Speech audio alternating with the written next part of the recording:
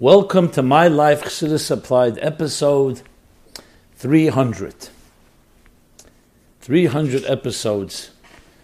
I never believed when we began this program that it would last this long, but it's only been growing both in its listenership, which is all of you, and the questions that you've submitted, and my humble attempt to try to respond to these questions through the sources of the Rabbeim, addressing all the issues that we all struggle with, whatever it may be.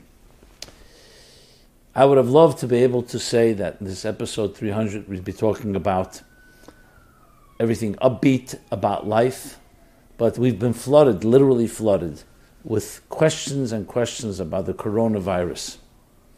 And being that Chassidus and Torah in general addresses all issues in life, whether they're positive or they're challenging, obviously we have to rise to the occasion and address this topic as well. So I've spoken about it a number of times.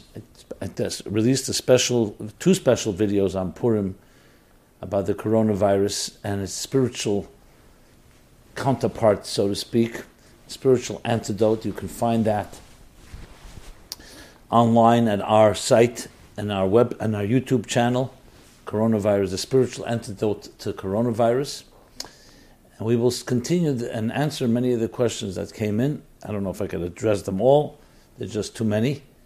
And of course the whole hysteria, panic even, that has consumed the world in an unprecedented fashion.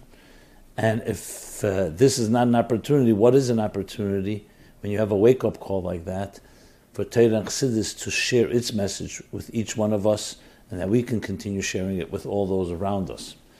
Virtually every person on earth is being impacted by this.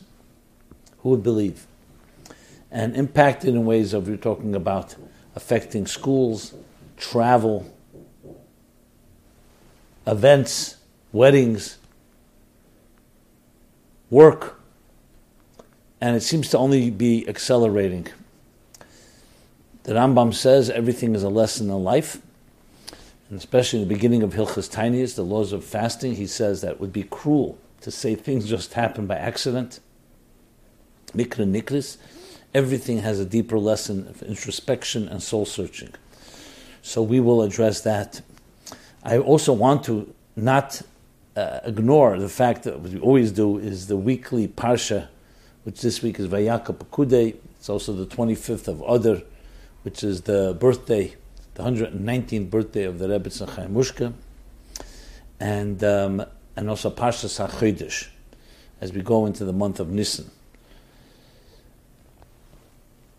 So let's begin with the coronavirus. The timing is interesting, of course. That's literally from the days of Purim to Pesach, Mismach Geula Geula. These are times that both during the Persian era, when we celebrate the Nes of Purim, as well as before that the Egyptian era, when we celebrate the Nes of Pesach, both of them were Geulas, were redemptions from challenging situations. And in many ways, I'm not going to compare challenges, but in many ways far more challenging than everything that we've ever been through. And what do we see? That despite the harsh 210-year bondage in Mitzrayim, in Egypt, the Jews came out of it and became a true nation, a growing nation, a thriving nation. And Keshayana Esam, as they were oppressed, Ken Yirba v'Chen Yifritz. In direct proportion to that, they flourished and thrived.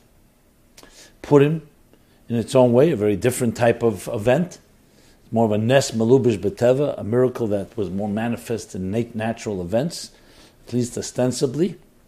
But the same idea, there was a genocide plan, literally to annihilate Rahman al-Islam and Noshim V'Taf, all men, women, and children. And it was V'Napachu, was all turned around and became the great holiday of Purim that we just finished celebrating. And we go from Purim into Pesach, Mismach Geula L'Geula. So above all, right there we have the first lesson of all. And that is, no matter what the situation is, we never retreat. We never are controlled by fear or panic. We're always rising to the occasion. We don't understand God's mysterious ways. And however, we know that any challenge that comes our way, we were given the strength to deal with it. So the first thing is to assuage and to calm down the panic. This doesn't mean we don't have to be prudent and be careful. The Torah tells us that you have to protect health, and health above all, is most important. However, that doesn't mean it has to be done in a fearful way, in a panicky way. Our children are looking at us. Others are looking at us. So we have to see a situation like this as being one where we do whatever has to be done and follow the guidelines that the Torah tells us to listen to the medical authorities, governmental agencies, the different organizations, the health organizations that are addressing this pandemic. At the same time, our attitude, our inner fortitude remains stronger and more resolved than ever, even as we navigate through this, and even as some schools need to be shut down and different public gatherings have to be minimized because they want to contain the spread of this virus. And we learn from Pesach, from Purim and from Pesach, how we deal with all situations. And there you see that despite the fact that, yes, we do everything we can, hishtadlus, efforts, with governmental agencies and so on, Lech Knes Kol Yehudim is what Mordechai and Esther said. To gather the Jews all together and to do what? To pray and to do ruchnisdik, spiritual activities, because that ultimately is even more vital. You talk about the long term and the bigger picture, and especially more vital in the human psychological attitude, knowing that we have that fortitude. People are saying, completely shaken up, what's going to be? Seemingly everything was under control, and now life is not under control anymore. Well, maybe this is in a situation where it's a wake-up call to tell us that maybe we're never under control. God is in control. There's a mystery to things. Just because there was the illusion that we seem to be able to figure everything out, here you see a minuscule virus, what kind of impact it could have in the world. So it's humbling, but also wakes us up to the reality that life is much more complex than we'll ever know. And as much as we need to do our efforts to contain the virus, to eradicate it ultimately, we also have to realize that there is a bigger picture at work, and we don't know. As much as we understood and much we thought we were under control, we see how the markets are being affected by it. We see all the other elements I mentioned before are being affected. All this tells us that there's a higher hand, there's a greater hand, and that when we sense that vulnerability, that makes us actually invulnerable. When you try to convince yourself you're invulnerable because we have all the technologies in the world and we thought we control everything, when that's not true, that really creates vulnerability, as we see today. But if we know that we're invulnerable because we know that we are fragile, we know that life is mysterious, that itself, recognizing that, allows us to connect to the source of all life, which is God, and gives us the bitachon, the trust, and the faith, which builds that fortitude and strength to be able to forge ahead, even when there's a challenging time. And that's vital. In times like this, those of us that have those inner resources are able to ride through it. Those, God forbid, that don't have to now access it, which is harder to do in middle of a crisis, in middle of, for some, a panic. So these are lessons, basic lessons in every given situation. But there's a bunch of specific questions that came in around this topic, and I will address them now. So the first question someone asked was coronavirus. How did our ancestors deal with plagues? Are there places in Tanakh where plagues or virus-type illnesses that occurred were recorded, perhaps like the story of Rabbi Akiva's students, the 24,000 students that were killed in an epidemic for not respecting each other, is what he's referring to, or this writer is referring to. And what did our biblical ancestors do to stop these plagues? Throughout the Torah, aren't there numerous stories of diseases and plagues that happened? What do we do then physically and spiritually to stop the plagues? So yes, we find in the Torah actually references to Magefa, Rahman al-Islam, a plague, an epidemic. And it was always understood that despite the fact that there's always natural reasons for all these events, especially one that affects many people, But it was always understood, as I mentioned before from the Rambam, that there's a deeper forces at work. And though we do not look at it like, oh, you did this sin, that's why you're punished, absolutely not. But the idea that we look into our hearts and souls and say, what can I do about a situation that seems to be an epidemic or a pandemic or any other catastrophe that affects many people, is a sensitivity of realizing that, yes, that we can improve our spiritual lives, and when we do that, we can in turn affect even the magafis, so to speak, the epidemics or pandemics around us. In Tov Shem Vav in 1986, the Rebbe, I believe in Yudalef Nissen Sich, I'm not sure if it was Yudalef Nissen, the Rebbe speaks about this. He speaks about the Rambam, Pei Gimel Halachas. The Rambam has 83 halachas, 83 books of halacha. 83 is the gematria of machla, illness. Why? Because the Torah, which is God's blueprint for life, preempts any form of machla, any form of illness. 83. What is the point? You could say, 1 second, here's a virus that's spreading to do with something connected to Torah, not connected to Torah. It was a virus that spread from animals, however it began, maybe they're not even clear about that, and now spreading all over the world. So the answer is that there's always deeper reasons behind everything. So when we connect stronger to Torah's Chaim, the Torah of life, what it does is it gives us spiritual life, which in turn strengthens also our physical lives. That's why the Gemara says, Hachosh Bereishe, someone who has a headache, Yasik B'Torah, should immerse themselves in studying Torah. Hachosh B'Yodei, someone who has an arm pain in arm, should study Torah. Sfarim explain, because the Torah, Zeish Torah Adam, the human being and the entire world was created through Torah. So when you learn Torah corresponds to that part of the person, human being, and that when you learn that piece of Torah, it can help heal that situation, like we know about mitzvahs. There's 613 mitzvahs, 248 positive mitzvahs, which correspond to Ramach Evarim, the 248 limbs, and 365 negative mitzvahs, Leisaseh, which refer to the Gidim, the sinews, the different elements inside of a human being. What's the connection? The connection is because everything physical has a spiritual counterpart. So when you actually study that Torah and do that mitzvah, the Sefer Cheredim is a famous sefer that talks about which mitzvahs correspond to which part of the person. So for example, when a person does chesed, gemilas chesed, kindness, tzedakah, they're actually strengthening their heart. The midah of chesed within your being. When a person learns Torah, they're strengthening the mind. The thing is, we don't know which part of Torah corresponds to which part of the body.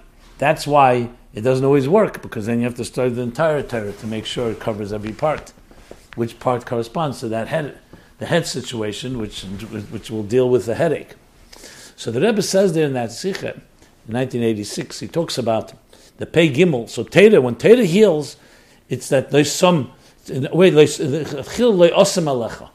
not just that it heals in a way, first of all, it's preventive medicine, that it prevents it altogether. And it heals in a way that even when it happens, it's healed as if it never happened in the first place. That's the ultimate form of healing. So every form of machla, every form of illness or epidemic, it can be addressed that way. This, again, I need to emphasize, this goes hand in hand with everything we need to do b'derech hateva, medically and professionally, and listening to the authorities. It's not a contradiction. Torah is always these both combinations. We fight the battle on both fronts. So the more we strengthen our spiritual lives, the more we connect to Torah mitzvahs, which is the source of true health and true healing, that too has an impact. And I would add, on the contrary, just as this virus, which has viral impact that's spreading all over the world, how much more impact is the other way around, that we should use it in a good way to do something good, like the Rambam says, one act, one good word, one good thought can tip the scales and bring the world and each of us individually tshuva v'hatzolah, salvation and redemption. So just as something spread from one part of the world to our part of the world, why can't we, in our little corner of the world, spread goodness and kindness with that type of ripple effect that can transform the world. That's how we have to look at events like this. So not just on playing defense, not just protecting ourselves, but actually going on the offense in the ways that obviously are acceptable and the way the medical authorities are telling us how to do things, to actually create a revolution of goodness and kindness. And today with technology, you can do that even if you don't go into public areas. So, in responding to the question, yes, our ancestors, whenever they saw some type of magefa, some type of plague, some epidemic, pandemic, that's how they looked at it. They did whatever was necessary medically and prudently and professionally. At the same time, also increased and strengthened their spiritual lives. And that is a lesson also to us today. Next question. Has the Rebbe ever made public statements about pandemics and what we can do on a physical and spiritual level to stop them? I don't recall anything specific, but what I just said about, in general, the Jewish attitude, obviously the Jewish attitude, the Torah attitude is the Rebbe's attitude. And we know in smaller instances, it was always the case, whenever there was something that happened negatively, not necessarily medically, whether there was an attack, a terrorist attack, God forbid, killings, and so on, it was always about obviously doing whatever you can physically, but think of Miftzat Film. Started right before the 6-Day War. After the Yad Chamisha, the tragic killing by terrorists in Kfar Chabad, the Rebbe sent shluchim there, opened up organizations. Every negative thing was always, the response was always a spiritual strengthening of our mitzvahs, of our commitments, and so on. Next question.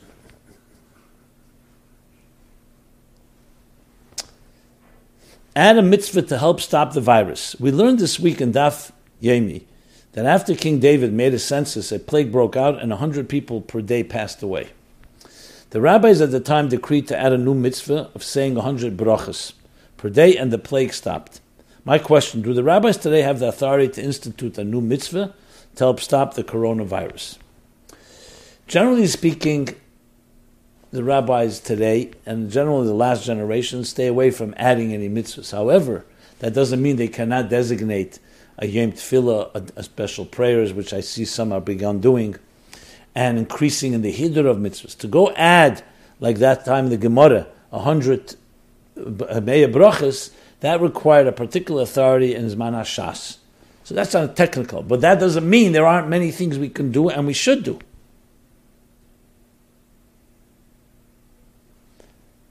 And I'll soon be quoting something interesting, very interesting, from a precedent that happened in 1831, when there was the outbreak of a plague called the cholera, or cholera in Hebrew. Cholera, a very bad illness, and how it was addressed at the time.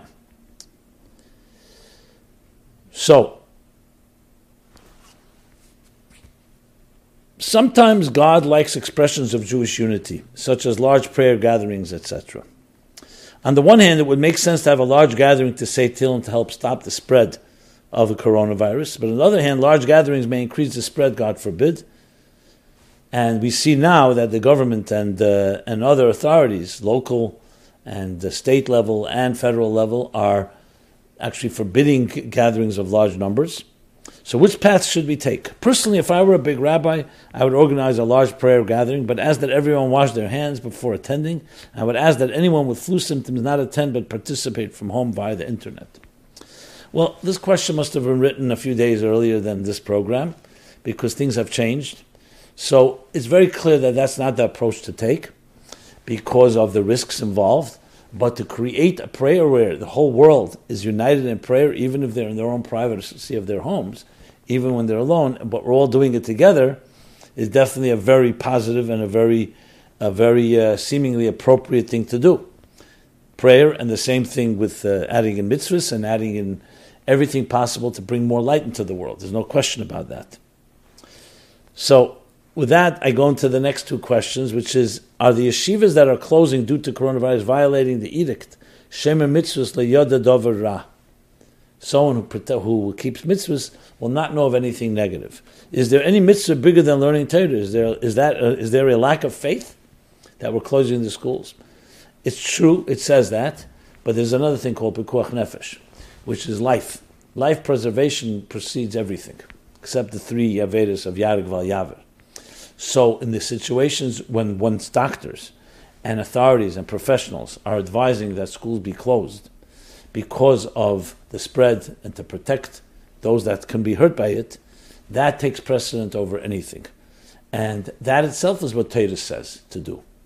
This does not mean that we stop learning Torah, God forbid. You can learn Torah at home. You can learn Torah in a more small, select group. But everything goes on, moves on. However, we have to listen to authorities. So that is not even a question. So that brings us also to the question of davening at home. Under exigent circumstances, is it permissible for someone to daven at home instead of going to a minyan in shul because of fear of catching the coronavirus? So this leads me to something I wanted to quote much earlier, but now that we're already covering all of this, let me quote Rabbi Akiva Eger, the great Rabbi Akiva Eger. In the year Tovkuf Tzadik Aleph in Poland, broke out the plague called cholera, or as written by some Gedolim then, called Cholera.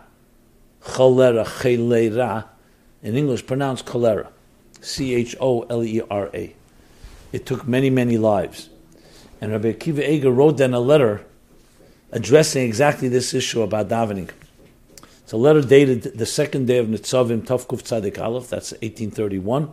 He was in Posen, the city called Posen, and it was then the kingdom of Prussia. And in the letter he addresses exactly this, being asked about davening in a shul. And it says, L'daiti, in my opinion, it is true that coming together in a small enclosed and space is not appropriate now because of the disease, because of the pandemic or epidemic. And rather it's better to daven in smaller groups. And he actually says 15 people, not more than 15 people. And do it in different times, so everybody can finish davening, but it should not be in large groups.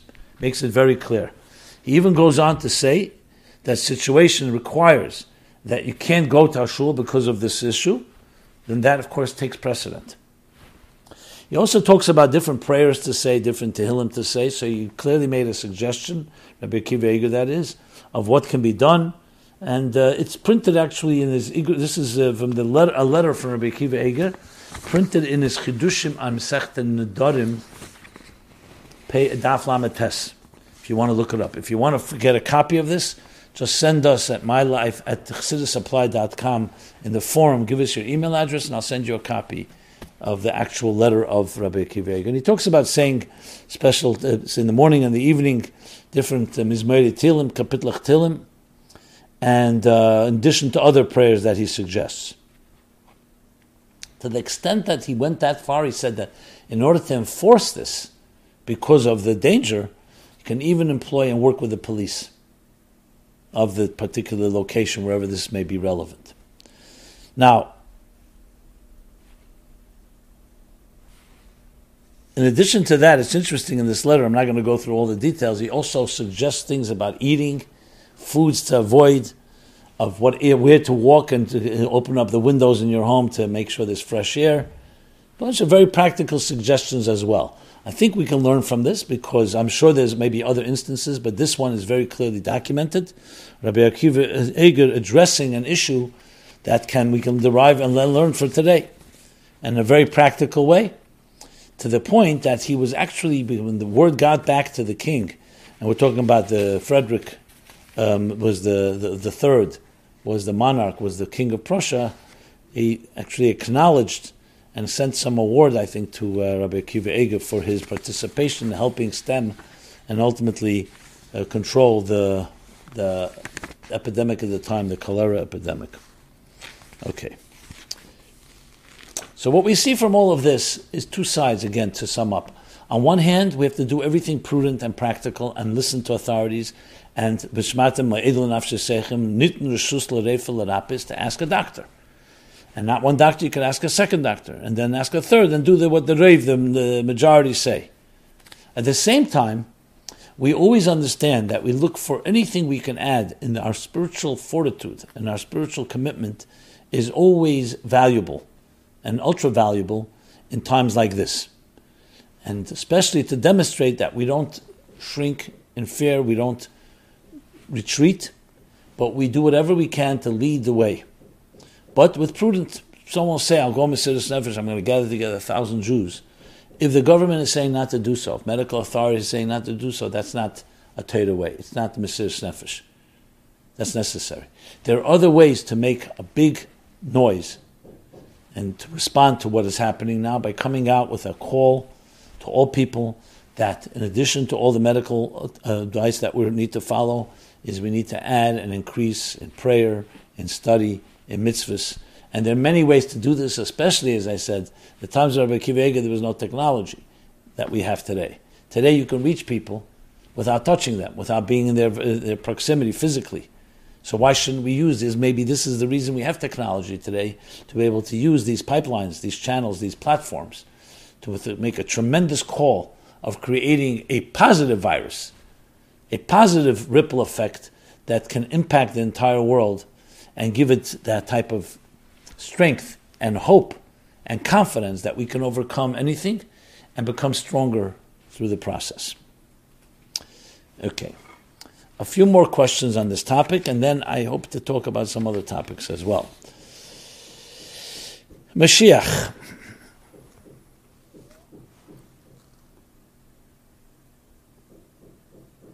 I just want to state again, I said about davening at home. Yes, if you, God forbid, have even a doubt that you may have the virus, why put others at risk? And absolutely daven at home. I said Rabbi Akiva Eiger, and of course we have today rabbinic authorities stating the same. So just I wanted to make sure that's spelled out. Okay. We are taught that before Mashiach comes, the whole world will be in a hysterical panic. Can the coronavirus panic possibly be a sign of Mashiach's imminent arrival? Will Mashiach cure the coronavirus? I don't recall which Maimer Chazal you're referring to, hysterical panic. Yes, it says there will be different challenges, situations, but there's also many different signs for the Geula that are not always necessarily based on negative things. But regardless, as I mentioned before, everything is a sign from above. If this is reaching every human being on earth, there's no question there's an opportunity here. An opportunity to come out with a call for good that's even greater than all the hysteria and negativity associated with the coronavirus, the fears. So there's no question, based on the Rebbe's words that we're at the threshold of Geula, that we have here an opportunity. As I've been elaborating on, an opportunity to use this situation to come out with a call. I don't believe and I don't subscribe unless you hear straight from the Rebbe source, like when during the Persian Gulf War. The Rebbe quoted the Yalkut Shmeini, that there were nations attacking one nation, attacking another, that a Melech Arvi, a Melech Poras, a Persian king will attack an Arab nation, and people in the world will all come saying they're afraid, what will be? And the Jews will come and say they're afraid, what will be? And the Eibishter answers, Bonai, my children, don't be afraid, Al Tisyaru, don't be afraid. Kol mashasisi asisi b'shvilchem. Everything I did for you. It's all signs of the Geula. So the Rebbe quoted that directly then. Can this be applied here? I'm always careful applying something that's not exactly the same situation because, yes, it's easy to start finding Medrashim, Amar Chazal, anything that happens, that this is a sign of Mashiach. It can sometimes spill over into across the line of sensationalism and rather than being responsible, call for responsible action. But to say that things that happen are opportunities, absolutely. It's a spiritual opportunity. It's an opportunity to reach many people. It's an opportunity to transform the world, perhaps. That, yes. But I wouldn't want to associate directly to this type of hysteria. That's a sign that Mashiach's imminent arrival. We have to look at this as something we need to do and rise to the occasion and use this opportunity. And of course, Mashiach will come. Not just the coronavirus, all viruses and all illness will be eradicated. Another question, which I find to be a little interesting, I'll just read it because I always read everything. Is coronavirus a trick to get us to start Pesach cleaning early? I don't know if it deserves a response. Well, we all would prefer it didn't come our way. There are many other reasons to start Pesach cleaning early. And I'm not even sure or the coronavirus, what it does to help us with Pesach cleaning. I understand it's about sterilizing, about cleansing, about getting rid of germs, and so on. So if you're talking the deeper Ruchnisdika sense of it, that Pesach cleaning is not just cleaning the crumbs and cleaning up your house physically. If you're talking about spiritual cleansing in the sense of soul searching and introspection, then it goes to the category we've been discussing. That's as much as I would say on that topic. Okay. So a related question, which is not, it's direct, indirect, is like this. Why aren't frum Jews encouraged to become doctors? With all that's going on with the coronavirus, and especially because the Torah considers saving lives the most important thing, why aren't frum Yidden encouraged to study medicine to help people and save lives? We know that Jews have contributed a tremendous amount to modern medicine. However, it has almost exclusively been secular Jews. If Jews have a skill in medicine, shouldn't we try to save people's lives? Yet this is not encouraged. In fact, medical school, as other professional schools, is even discouraged. Why is that? And another related question, Jews seem to be very good at medicine and likely have saved millions of people with their medical inventions. Being that saving a Jewish life is the most important thing in the Torah, doesn't it follow that the most important profession is a medical profession for frum Jews, especially pertinent now due to the current pandemic? Well, I don't really see the connection between the two. Whether medicine is a noble profession, absolutely. It saves lives. Brings healing to the world. And there are quite a few frum Jews that are doctors. So I'm not sure exactly what your point is here. The fact that there's a pandemic, yes, means that we need as much medical attention as possible. But the issue of whether to encourage yeshiva bochrim, young men and women, to become doctors or to become lawyers for that matter, or other professions, as much as noble as it is, there's also a thing called soul doctors.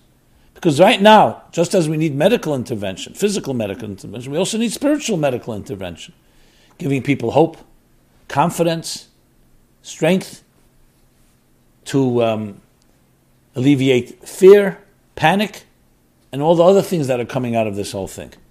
So, without taking away from the medical profession, and is absolutely one of the most noble things a person can do, I don't see the connection one to the next.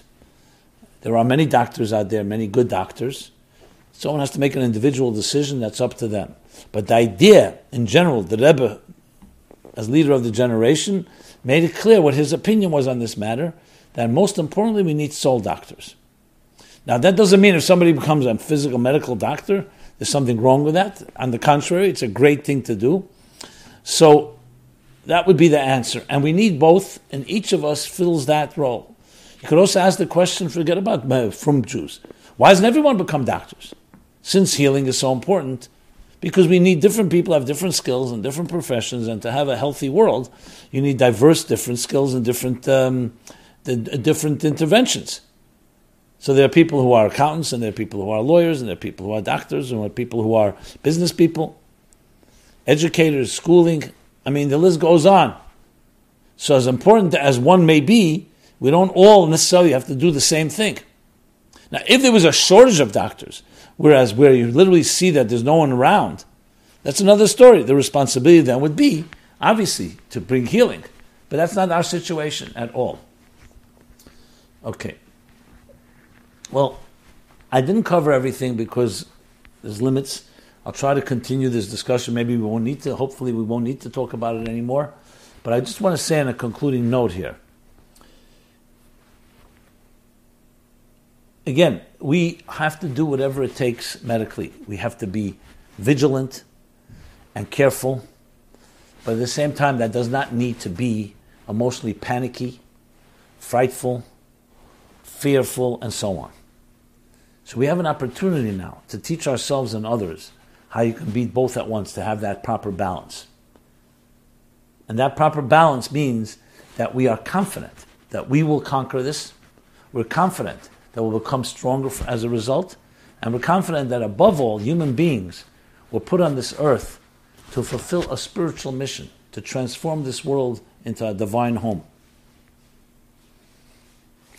At times we may be challenged, and those challenges are meant to bring out even greater strengths. This is a tremendous opportunity for a call of unity, because here you see the virus does not discriminate between peoples, between nations, between religions, between creeds, cultures, and races, and so on. It does not discriminate.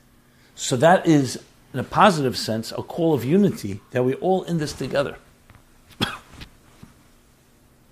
And we all have to do whatever is possible to support each other, to say a kind word, to be giving, kinder, gentler, in every possible way. And that itself gives strength. When people see that we're in it together, and there's a synergy of many people coming together, those that need to fight the illness and figure out antidotes or other ways of protective measures, is one aspect, a critical aspect. And then there's the rest of us doing things that are extremely vital on giving people that strength and courage and confidence, and knowing that you have someone you can turn to, showing support, people who may be elderly, people who may be sickly, to do things that can help alleviate this crisis and come out, as I said, stronger people. This is what the nations of the world, the leaders of the world, and all of us individuals, grassroots, should really be declaring. That not only are we not panicking and not just running for cover and protecting our own skin, but we see this as an opportunity of uniting on a national, international, local, communal, familial scale in every possible way. Okay. So with that, let's go now to another question, which is not directly related, since this is the 300th episode. So someone wrote us, Mazel Tov on approaching the 300th episode of My Life Chassidus Applied. What would you say are the three most important everyday lessons for the average person you have learned from Chassidus? Okay, it's a very good question.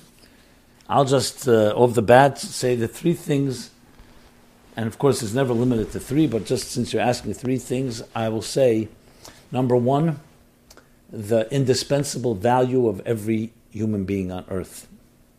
And I'm saying it also in context of the coronavirus. That you matter, not just to yourself and your family, but to the entire universe and to God Himself. You have something to accomplish in this world that you and only you can accomplish. Your unique mission statement. When we see a pandemic affecting and possibly affecting everyone, remember on the positive end, every one of us is valuable. There's no one negligible, God forbid. So that's lesson number one. The Tselem Elokim, the divine image in which you were created, and the mission you were given and charged with.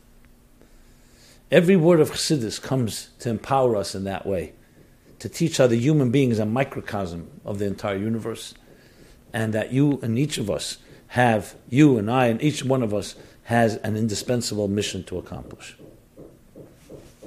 The second thing I would say is, again in this same spirit of what the situation is today, is that we are always blessed with the ability to be joyous, happy, and upbeat, optimistic human beings. That we are not a victim of circumstances. We control our destiny. And even when things may be difficult at times, you control how you will navigate through it. It's all about our attitude. This is the second point Chassidus teaches. Look in the chapters 26 and on in Tanya, where he talks about the importance of always serving with joy, and not, God forbid, with atzvus, with depression, with melancholy and negative feelings, because that itself gives you the power to overcome any given situation. That's number two. And number three is the search for unity. That wherever you go, whatever happens in your life, is all part of a choreography of Hashem Echad, of one unifying narrative. And it's our job is to find the dots, the pieces, in the words of Chassidus and Kabbalah, the sparks that are allocated to each one of us, and recognizing that they're all connected to your unified purpose in life, and to express divine unity in an otherwise fragmented universe. So the search for unity and the ability to discover that unity. And as history rolls on, that unity has become more and more apparent, especially in our technological age. And again, with the coronavirus, you see a certain unity. On one hand, God forbid, any virus actually is disunity. It creates divisiveness.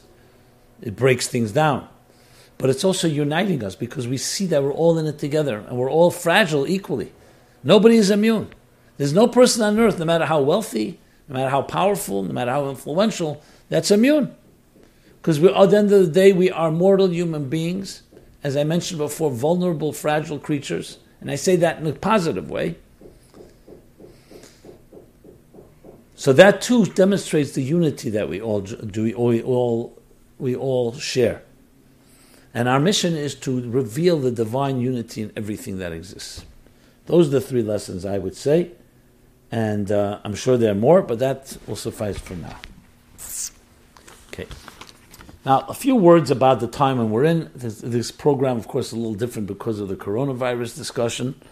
But I didn't want to ignore that we have, as I mentioned, this is the week of Parsha Vayakal Pekudei.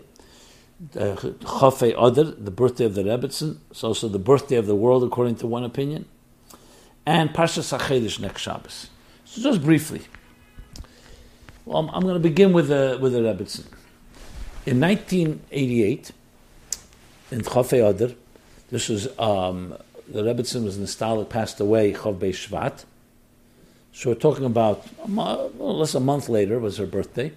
The Rebbe then came out, even though he had already encouraged it before, but he came out with a global campaign, birthdays, to honor and celebrate a birthday as a day of introspection, a day of celebration, a day of committing. And the Rebbe gave out a whole bunch of directives how to use the birthday and make it truly meaningful. A day of commitment to moral study, Torah, prayer, mitzvahs, farbrengen, taking on new resolutions. He did it on the birthday of his own Rebbetzin, which was also, as I said, one opinion. There are two opinions when the world was created: b'chafei Elul nivrei Elam or b'chafei Adar nivrei Elam. So if the 25th of Elul we go by, Rosh Hashanah is 6 days later when the human being was created. But according to the opinion of Chafei Adar, Rosh Chodesh Nisan would be the human being being created. And it's already been discussed, and we discussed in this program as well, that both opinions are accurate. Some talk about the Pnimius of the world, some of the Chetzenis of the world. The Machshava, when the world was created in the thought, when it was created in actuality. But regardless, 25th of Adar has in it the meaning of birthday. Birthday of existence itself, and of course the human being, in this case the Rebbetzin, is a microcosm of existence.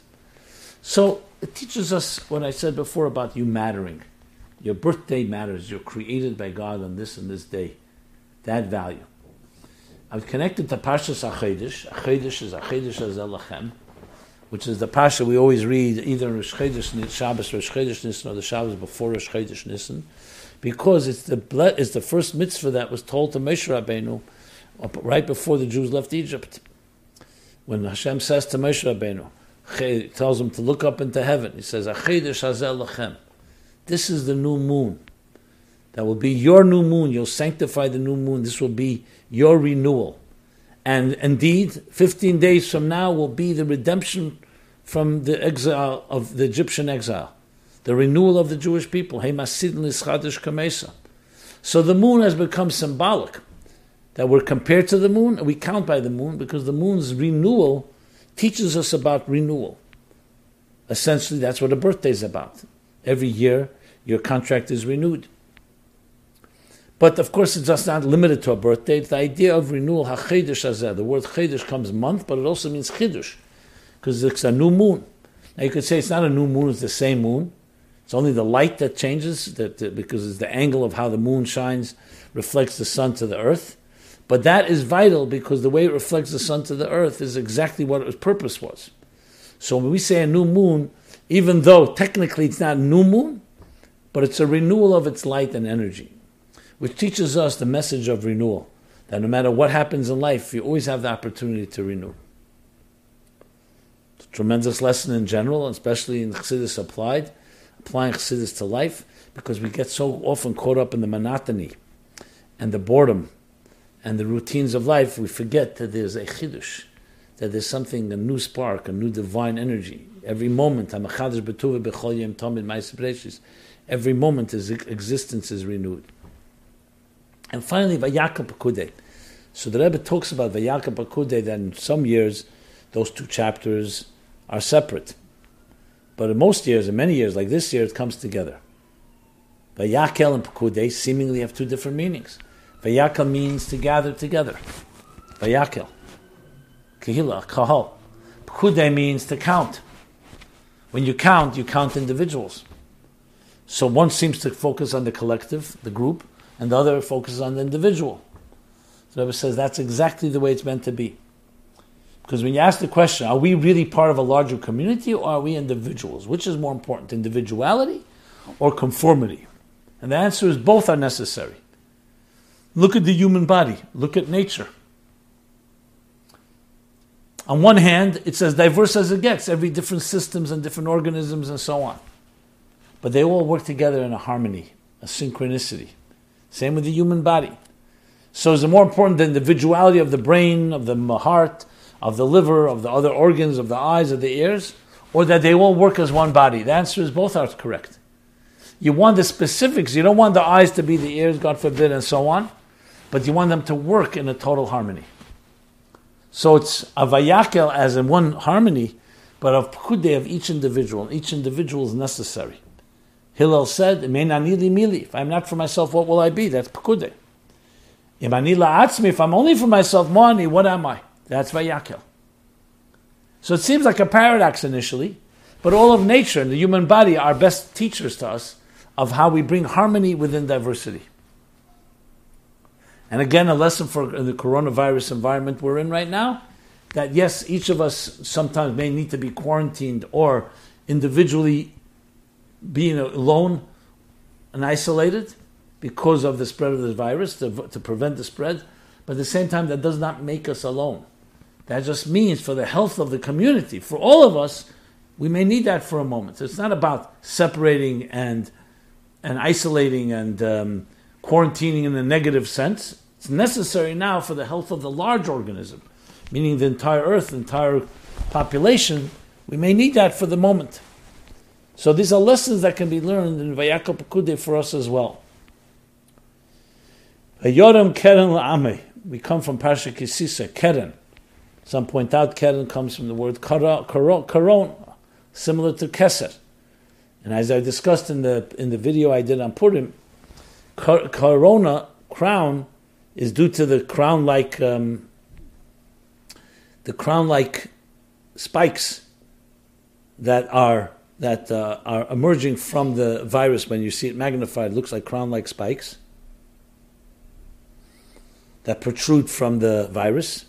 But crown could also be keser of Kedusha, and there could be keser of Klippa. I'm not going to go over what I've said already on this topic, but just briefly, that the goal here is to take the keser, the coronavirus, the negative form, and transform it into a super-rational keser of Kedusha. Amalek and Haman represent keser of Klippa. Reish is goyim Amalek. It's divisive, harmful, as a virus, as a negative virus is. And the way transforming it is bringing in a supra-rational. There's chutzpah b'lei taga, a chutzpah, irrational chutzpah. Worse than every type of klippa, every type of negative energy. And the transformation of that is in Shtuz de Kedusha, is that to become a supra-rational commitment to love, to care, to kindness, to goodness, to unity, and all the other values that we discussed earlier. Okay. A little cross-referencing, as I often do, on episode 25th of Adar and Parsha Chej. I also discussed in episode 60, 110, 155, 203, and 255. And Vayakal Pekudei in 59, episodes 59, 105, 106, 155, 204, and 250 and 251. I'd like to be complete here. Okay. Where are we now? Completely different question. Is a little follow-up from Kisisa and Purim, which I'm going to do now. So Purim, of course, we talked about last week, special Purim edition, about why God's name is not written explicitly in the Megillah, in the story of Purim, because the miracle was hidden. So someone asked the following question. In contrast, the miracles of the Purim story were hidden as natural events versus the miracles of Yetzias Mitzrayim, the exodus from Egypt, which suspended the natural order of the physical world. and were overtly open miracles. Yes, exactly, that's the contrast. Purim took a period of around 9 years, the entire event. But if you were there at the time, you may not have even noticed, because it all seemed like random events. Achashverosh becomes king, and then he gets angry at Vashti, and he has her killed, and then he chooses Esther, and the whole story. But when you look in retrospect, you see the connecting the dots. There was a miracle. This is called a nes melubish b'teva, a miracle that is manifest in natural events. Mitzrayim was very overt. The 10 plagues that were supernatural, and all the different events that were very overt and open miracles. So the question this person is asking, my question is, what type of miracle is better? A supernatural miracle or a miracle hidden in nature? And why did the miracles of Purim need to be covert and the miracles of Pesach need to be supernatural? Okay, very good question. So the truth is, just to broaden the question, there's also a third category, pure nature. What do I mean by pure nature? Even though God creates in Hashgacha Pratis, divine providence everywhere, but there are things, Purim is a special event. Yes, it's a miracle that happens within the construct of nature, so to speak, camouflaged by natural events. But then there's regular nature. So even though in this way you can say even breathing is a miracle, but it's not a miracle, we don't call a miracle like Purim. We don't say Hallel and other things that designate when the miracle happens. So what exactly, so we have nature, we have a miracle manifest through nature, and then we have a miracle that's an open miracle. So what's going on here? Chassidus explains that we need all three. So to ask the question which is better, they're all necessary. The ultimate kavanah, purpose of creation, is that there shouldn't be ein seim chalanes. We don't rely on miracles, and God doesn't do miracles for no reason. The purpose is to go into a natural world, quote unquote natural, meaning under the laws of nature, governed by these laws of nature, and make a dira b'tachtenim, and make a home for the divine in natural means. That's why we don't do mitzvahs through miracle ways. The famous story with Alter Rebbe, that even though he was able to stop the boat in order to be Mekadosh Levana, he stopped it. He wanted it to be natural, so he had the captain of the boat stop it naturally, because the purpose is to permeate existence. If we're going to bring in above supernatural events, then you're not transforming existence, you're overwhelming existence. At the same time, you also want to have at times a recognition of the divine hand. So we have a nes, Odem Nisi, which lifts our spirits and shows us and reveals us that there's a hand, there's a divine hand. So in any interface between the divine and existence, the main purpose is to do it through existence. That's nature. Then there are miracles that happen from time to time, like Pesach, that teach us that there's a force that's higher than nature. To remind us, don't get caught up in the natural circumstance, even though that is the purpose of existence, but you need to be reminded there's a higher hand. So where's Nes Melubish B'Teva fit in? That's a perfect balance between the two. On one hand, it's a natural. On the other hand, it's really a miracle happening within the natural. So when you think in terms of a real interface, the natural existence is the real kavanah, the real purpose of transforming the world. The miracles within nature work on the terms of nature, but it's really a higher hand. And then there's the miracles that are beyond nature, that remind us of a divine that is completely beyond existence. So all three are necessary. And it depends on each time. Each one does its thing. That's why it's not a question why Purim was this way, Pesach, each one. Purim happened later in life, later in history, I should say. It happened between the first temple and the second. It was a time of Golus, and it was meant to also permeate the Golus Dikalav, the natural world. And Pesach happened in the beginning when the Jews just became a nation. So then it was important that Nigla Le'em Melech Malchei Amlochim HaKadosh Baruch Hu V'Golam, that it was from an Asusa de La'elah, would be the right expression. That it came generated from energy from above. That's a miracle. Purim is a combination of above and below. That's why that was the time when we consummated Matan Torah Sinai, which was from above. Kof Aleim Karka Gigas. You could do it. And after Sinai, the Jews could still argue we were forced in a way. We were coerced because it came from above. It was a miracle from above. Purim is from below, but it's still a miracle because God's hand is just working in an invisible way. And then the ultimate is to take those two strengths and permeate existence itself and make it into a divine home. And that is the ultimate, because you're transforming existence into making it divine. Okay. And see also episode 237, where I discussed this a bit more. Okay. So a little follow-up. Let's just do some follow-up. Kisisa. Why was Moshe not punished for smashing the luchas?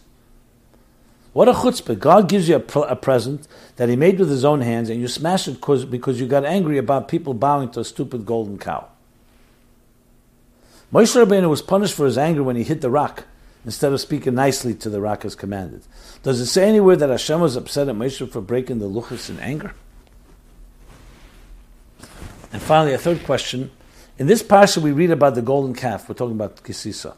At first, God tells Moshe that he will destroy all the Jews and begin a new nation from Moshe. Moshe begs God to reconsider and forgive them. Then the first thing Moshe does when he comes down the mountain is to instruct people to pick up swords and massacre anyone involved in building the golden calf. The Torah records 3,000 people being killed. What happened to Moshe on his way down the mountain that he lost the spirit of forgiveness? Why was Moshe's actions on the mountain asking God for forgiveness inconsistent with his action after he came down the mountain and went on a rampage? Okay, so first of all, I'm not so comfortable with the language being used here, the anger and so on, and so let me clarify a few things. Moshe Rabbeinu did not break the luchas out of anger. Rashi says clearly in Parsha Kisisa, it was very deliberate. He received the luchas. This is even greater than the greatest Sefer Torah. When a Torah scroll falls on the floor by accident, God forbid, it's considered a tragedy. They fast. It's a sign of things. You have to look into it. It's a soul search and so on. Here Moshe takes the ultimate Sefer Torah, more than a Sefer Torah, more than a written scroll. Engraved by the God created the tablets, engraved the tablets, the Luchas Hashenis. Moshe comes down with it, and suddenly he shatters them. So Rashi says, it's like the ksuba. The tablets were like the marriage contract. When Moshe saw that they defied God and they transgressed the cardinal sin, don't have false gods, and by building a golden calf, what Moshe did was, to protect the Jewish people, he did something unbelievable. He shattered the tablets, like tearing the contract and saying they didn't receive it. They heard it. They heard the command, but they didn't receive the tablet. They didn't receive the contract. The Rebbe, in a very powerful Sicha, Simchas Torah, Tov Mem Zayin, 1986, talked about why this was the greatest act Moshe did, as Rashi says at the end of Chumash. God says, thank you for breaking the tablets, because through that you preserved the people. But this is such a sad event. It's the 17th of Tammuz when he broke the tablets. That's considered to be a fast day. But within it lay a certain profound love. And it was the way that Moshe was able to elicit from God forgiveness, because he said the Jews ultimately did not receive the contract. So was God upset at him? It says, and it was not out of anger. And it wasn't a stupid golden cow. It was defying God himself. But Moshe was cared about the Jews more than anything else, which is later he says to Hashem when he asked for forgiveness, erase my name from this book. Which book? Torah's Chaim. Erase my name from the Torah if you're not going to forgive the people. So then you ask the question, what about the 3,000? It's not a contradiction. Because God said all the people were responsible. Moshe understood there's accountability. There were people who actually instigated and did this grave sin. They're not off the hook. Even when Moshe went to ask for forgiveness in the spirit of forgiveness, it wasn't like off the hook. It was saying that even though you all sinned in a certain way, I will dig deeper and find a connection and forgiveness and tshuva and so on. But those that have to be accountable are accountable. And 3,000 is a lot, but it's also relative to the rest of the people. He saved the people. So it's not a contradiction. Okay, a few follow-ups from Purim. Why don't we call the Purim heroes by their Hebrew birth names, Pesachia and Hadassah, as I discussed last week? Especially if the whole problem began because the attendees of Achashverosh's party enjoyed themselves too much, instead of just attending because the king required it. I.e., they were so entrenched in Persian culture and enjoying it that they were losing their Jewish identity. So why do we identify them by their Persian names Mordechai and Esther, also known as Marduk and Ishtar? That's precisely, as I said before, Purim, Psachia and Adasa is pure holy. It's like the miracle, the revelation itself. Purim was about transforming the natural. But on the other hand, Marduk and Esther are real names of deities that you're not allowed to mention them. So Mordechai and Esther is like an in-between. It's names that are in some way related to the Persian names, but they're also Hebrew names. They have Hebrew meanings. So that's where they had the transformation. Psachia and Adasi would not be transforming the existence, the natural existence that Purim came to transform. I have a follow-up Purim question, another question. Last week you said women are obligated to hear Megillah, even though it's a mitzvah, aseh shazman grama, which means time-related, because women took part in the miracle. Yeah, they were in the miracle. Esther, and also because women were also redeemed from Haman's genocide decree. But in that case, why don't all women have to light the menorah? Yehudis was part of the Hanukkah redemption story, and women were also under the decree of the Greeks of not learning Torah. So first of all, women also are responsible mitzvahs of Hanukkah. The question is, there could be Yetz, someone could be Yetz. Look, the Megillah is read usually by a man, even though there are the questions on that, but it's read by a man. That doesn't mean that the women are absolved of the mitzvah. The point is they're part of it. And Hanukkah, so they also celebrate Hanukkah. Who lights the menorah is already more of a technicality. Okay. Then finally the question is, how do we reconcile two opposing statements? The guardian of Israel never slumbers or sleeps. Hina le'yonim v'le'yushan Hashem Yisrael. And two, God was asleep and not protecting the Jews during the Purim story, alluded to when the Megillah says the sleep of the king was interrupted. Balaylahu nod the Shnas HaMelech, so Chassidus Taka brings, famous Maimorim, Tovshin, Tovshechov, and others, that refers to the Melech of the Eibishter. That in a way, till that point, the Golus and the Gzeira meant that God, in a sense, was like concealed, and the Jews were in great danger. That night, the king could not sleep, refers to God so-called waking up. So the question is asked, don't we say that God never sleeps? It's an excellent question, but the question goes on many, many different things. When we speak about Golus and Geula, time of the Beis Hamikdash, the divine was awake. Time of Golus, we say the divine is in a state of sleep. So how do we reconcile? It's just different levels of revelation. That Shina le'yonim v'le'yishan, there's no question that God is always present. Even in the darkest times, God is present. And He's protecting. However, in Golus, there's also a certain type of concealment, and therefore you could see nations could have control over the Jewish people. Even Shechinta is Begolus. Even the Shechina is in a form of displacement. So it's not a contradiction, just like we say, Ani yeshena v'li be'er, I am asleep but my heart is awake. There's a divine presence even in the darkest moments. And He protects, especially in Yisrael, especially certain circumstances. But that's not a contradiction. There are times when there's more concealment, like we see in the month of Av, a little more concealment. In the month of Tishrei or Adar, there's more revelation. So that's when you need to have an awakening. You want to have that, even the divine that's present, that was present in the story of Purim, even before the king could not sleep, should actually come alive and become present and actually affect the situation, that they should actually bring the miracle of Purim. Same thing now. Even though the coronavirus is a moment of concealment, that doesn't mean that God is not protecting. We just have to access it and pray and hope and do what we have to do to initiate, to generate that revelation to be revealed and bring all people healing and bring the world Geula, redemption. Okay. Let me do now the Chassidus question. So here's a Chassidus question. Seeing God's face. Can you give some insight into the strange conversation between God and Moshe, mentioned in this week's Pasha, meaning Kisisa, where Moshe asked God to see his face, and God says, sorry, you can't see my face, but if you wait a minute, I'll turn around and show you my back. Was God making fun of Moshe? Usually showing your back to someone is a sign of disrespect. And that's why when we left Yechidus with the Rebbe, we would walk out backwards. So we didn't disrespect the Rebbe by showing our back. Okay.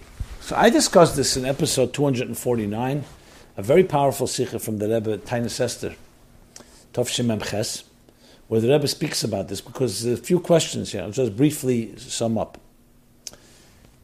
Moshe asked, Hareini noch v'edecha, show me your glory, show me your face. I want to see your essence, not just your expression, your revelation. God says, Lo yireini odom v'chai, no person can see me and live. And then God goes on and says, Verisa esachera, you'll see my back, upona lo yiro, but my face you will not see. Question number one. You already said, God already said, that no one can see me and live. Why does he have to say again, upona lo yiro? It's like rubbing it in. You'll see my back, but my face you won't see. Question number two.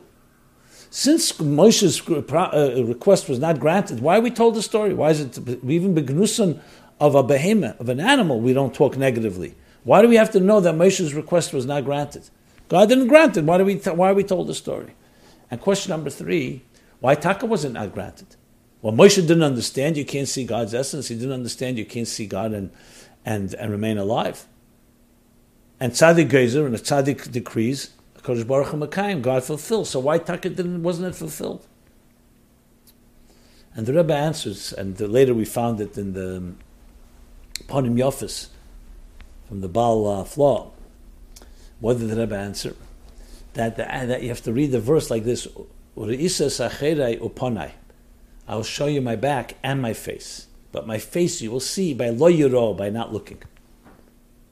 So achere you could see by direct observation, and ponai, my pnimis, my inner essence, you can only see through shlila, through shlidiyas hashlila. So all that questions are answered. Moshe was granted what he asked, but you can't see it on your terms. You have to not look with your eyes, and then you'll see it.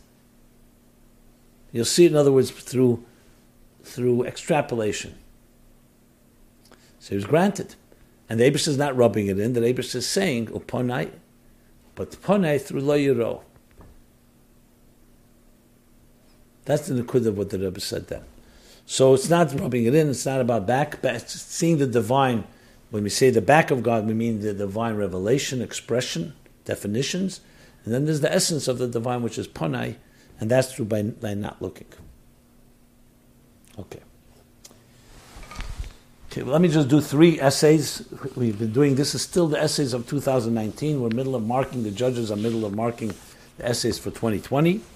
So 3 essays. The first one is in Hebrew, Chassidus HaMivgash HaChadash, which means Chassidus is the new attitude or the new approach, the new encounter with the world, the new way of looking at the world. By Paz Shavit, age 35, Herzliya, Israel. Avrachel, he's in the Kollel at Ramat Aviv in Israel.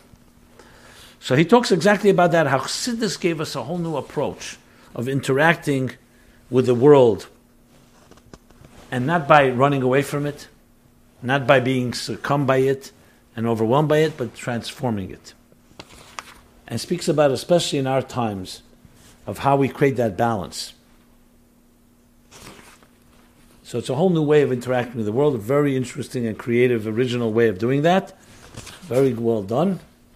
And then speaks about real practical ways of achieving it through contemplation, Isbonanus, gives different examples from the Esrig, and practical bullet points of how one can look at the world in a new way, with new eyes, through the lens of Chassidus.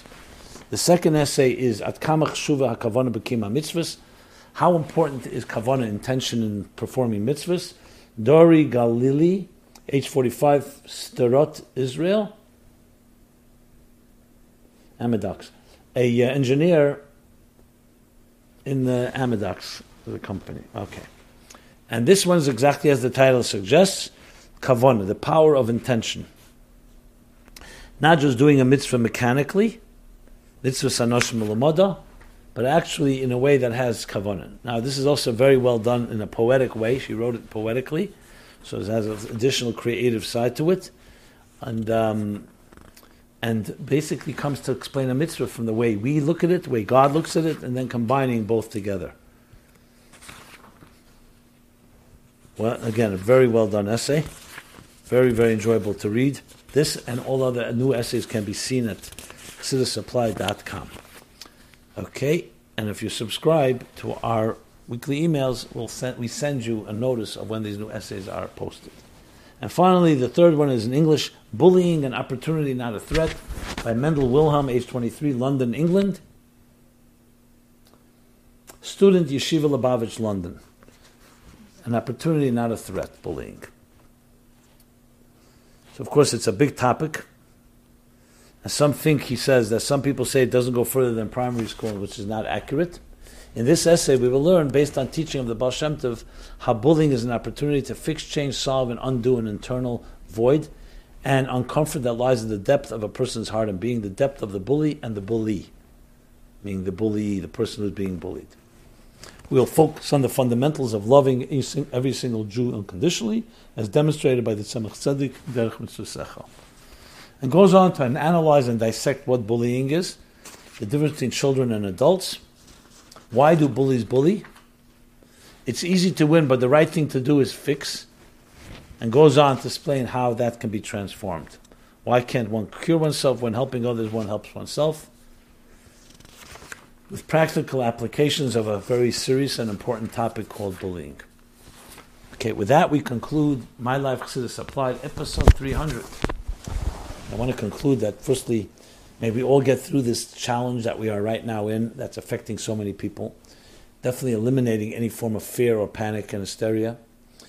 Recognize that's a challenge, yes, we have to do what needs to be done, but we have the strengths, the inner strengths to rise to the occasion and be greater people and be a light unto everyone around us. God should protect everyone. Anyone that, God forbid, has gotten the virus should heal quickly with no effects. And the rest of us should be protected not to get it in the first place, and hopefully life can get back to normal, but maybe not normal in the regular sense, normal in that we're much a heightened sense of consciousness of our own reliance on God and recognizing that our lives are not in our total control. Everyone have a very blessed week as we go from the month of Adar of joy to the month of Nisan of redemption, and we're here every Sunday 8 to 9 p.m. This has been My Life Chassidus Applied, episode 300. This program is brought to you by My Life, Chassidus Applied. Please help us continue our programs. Make even a small contribution at chassidusapply.com/donate.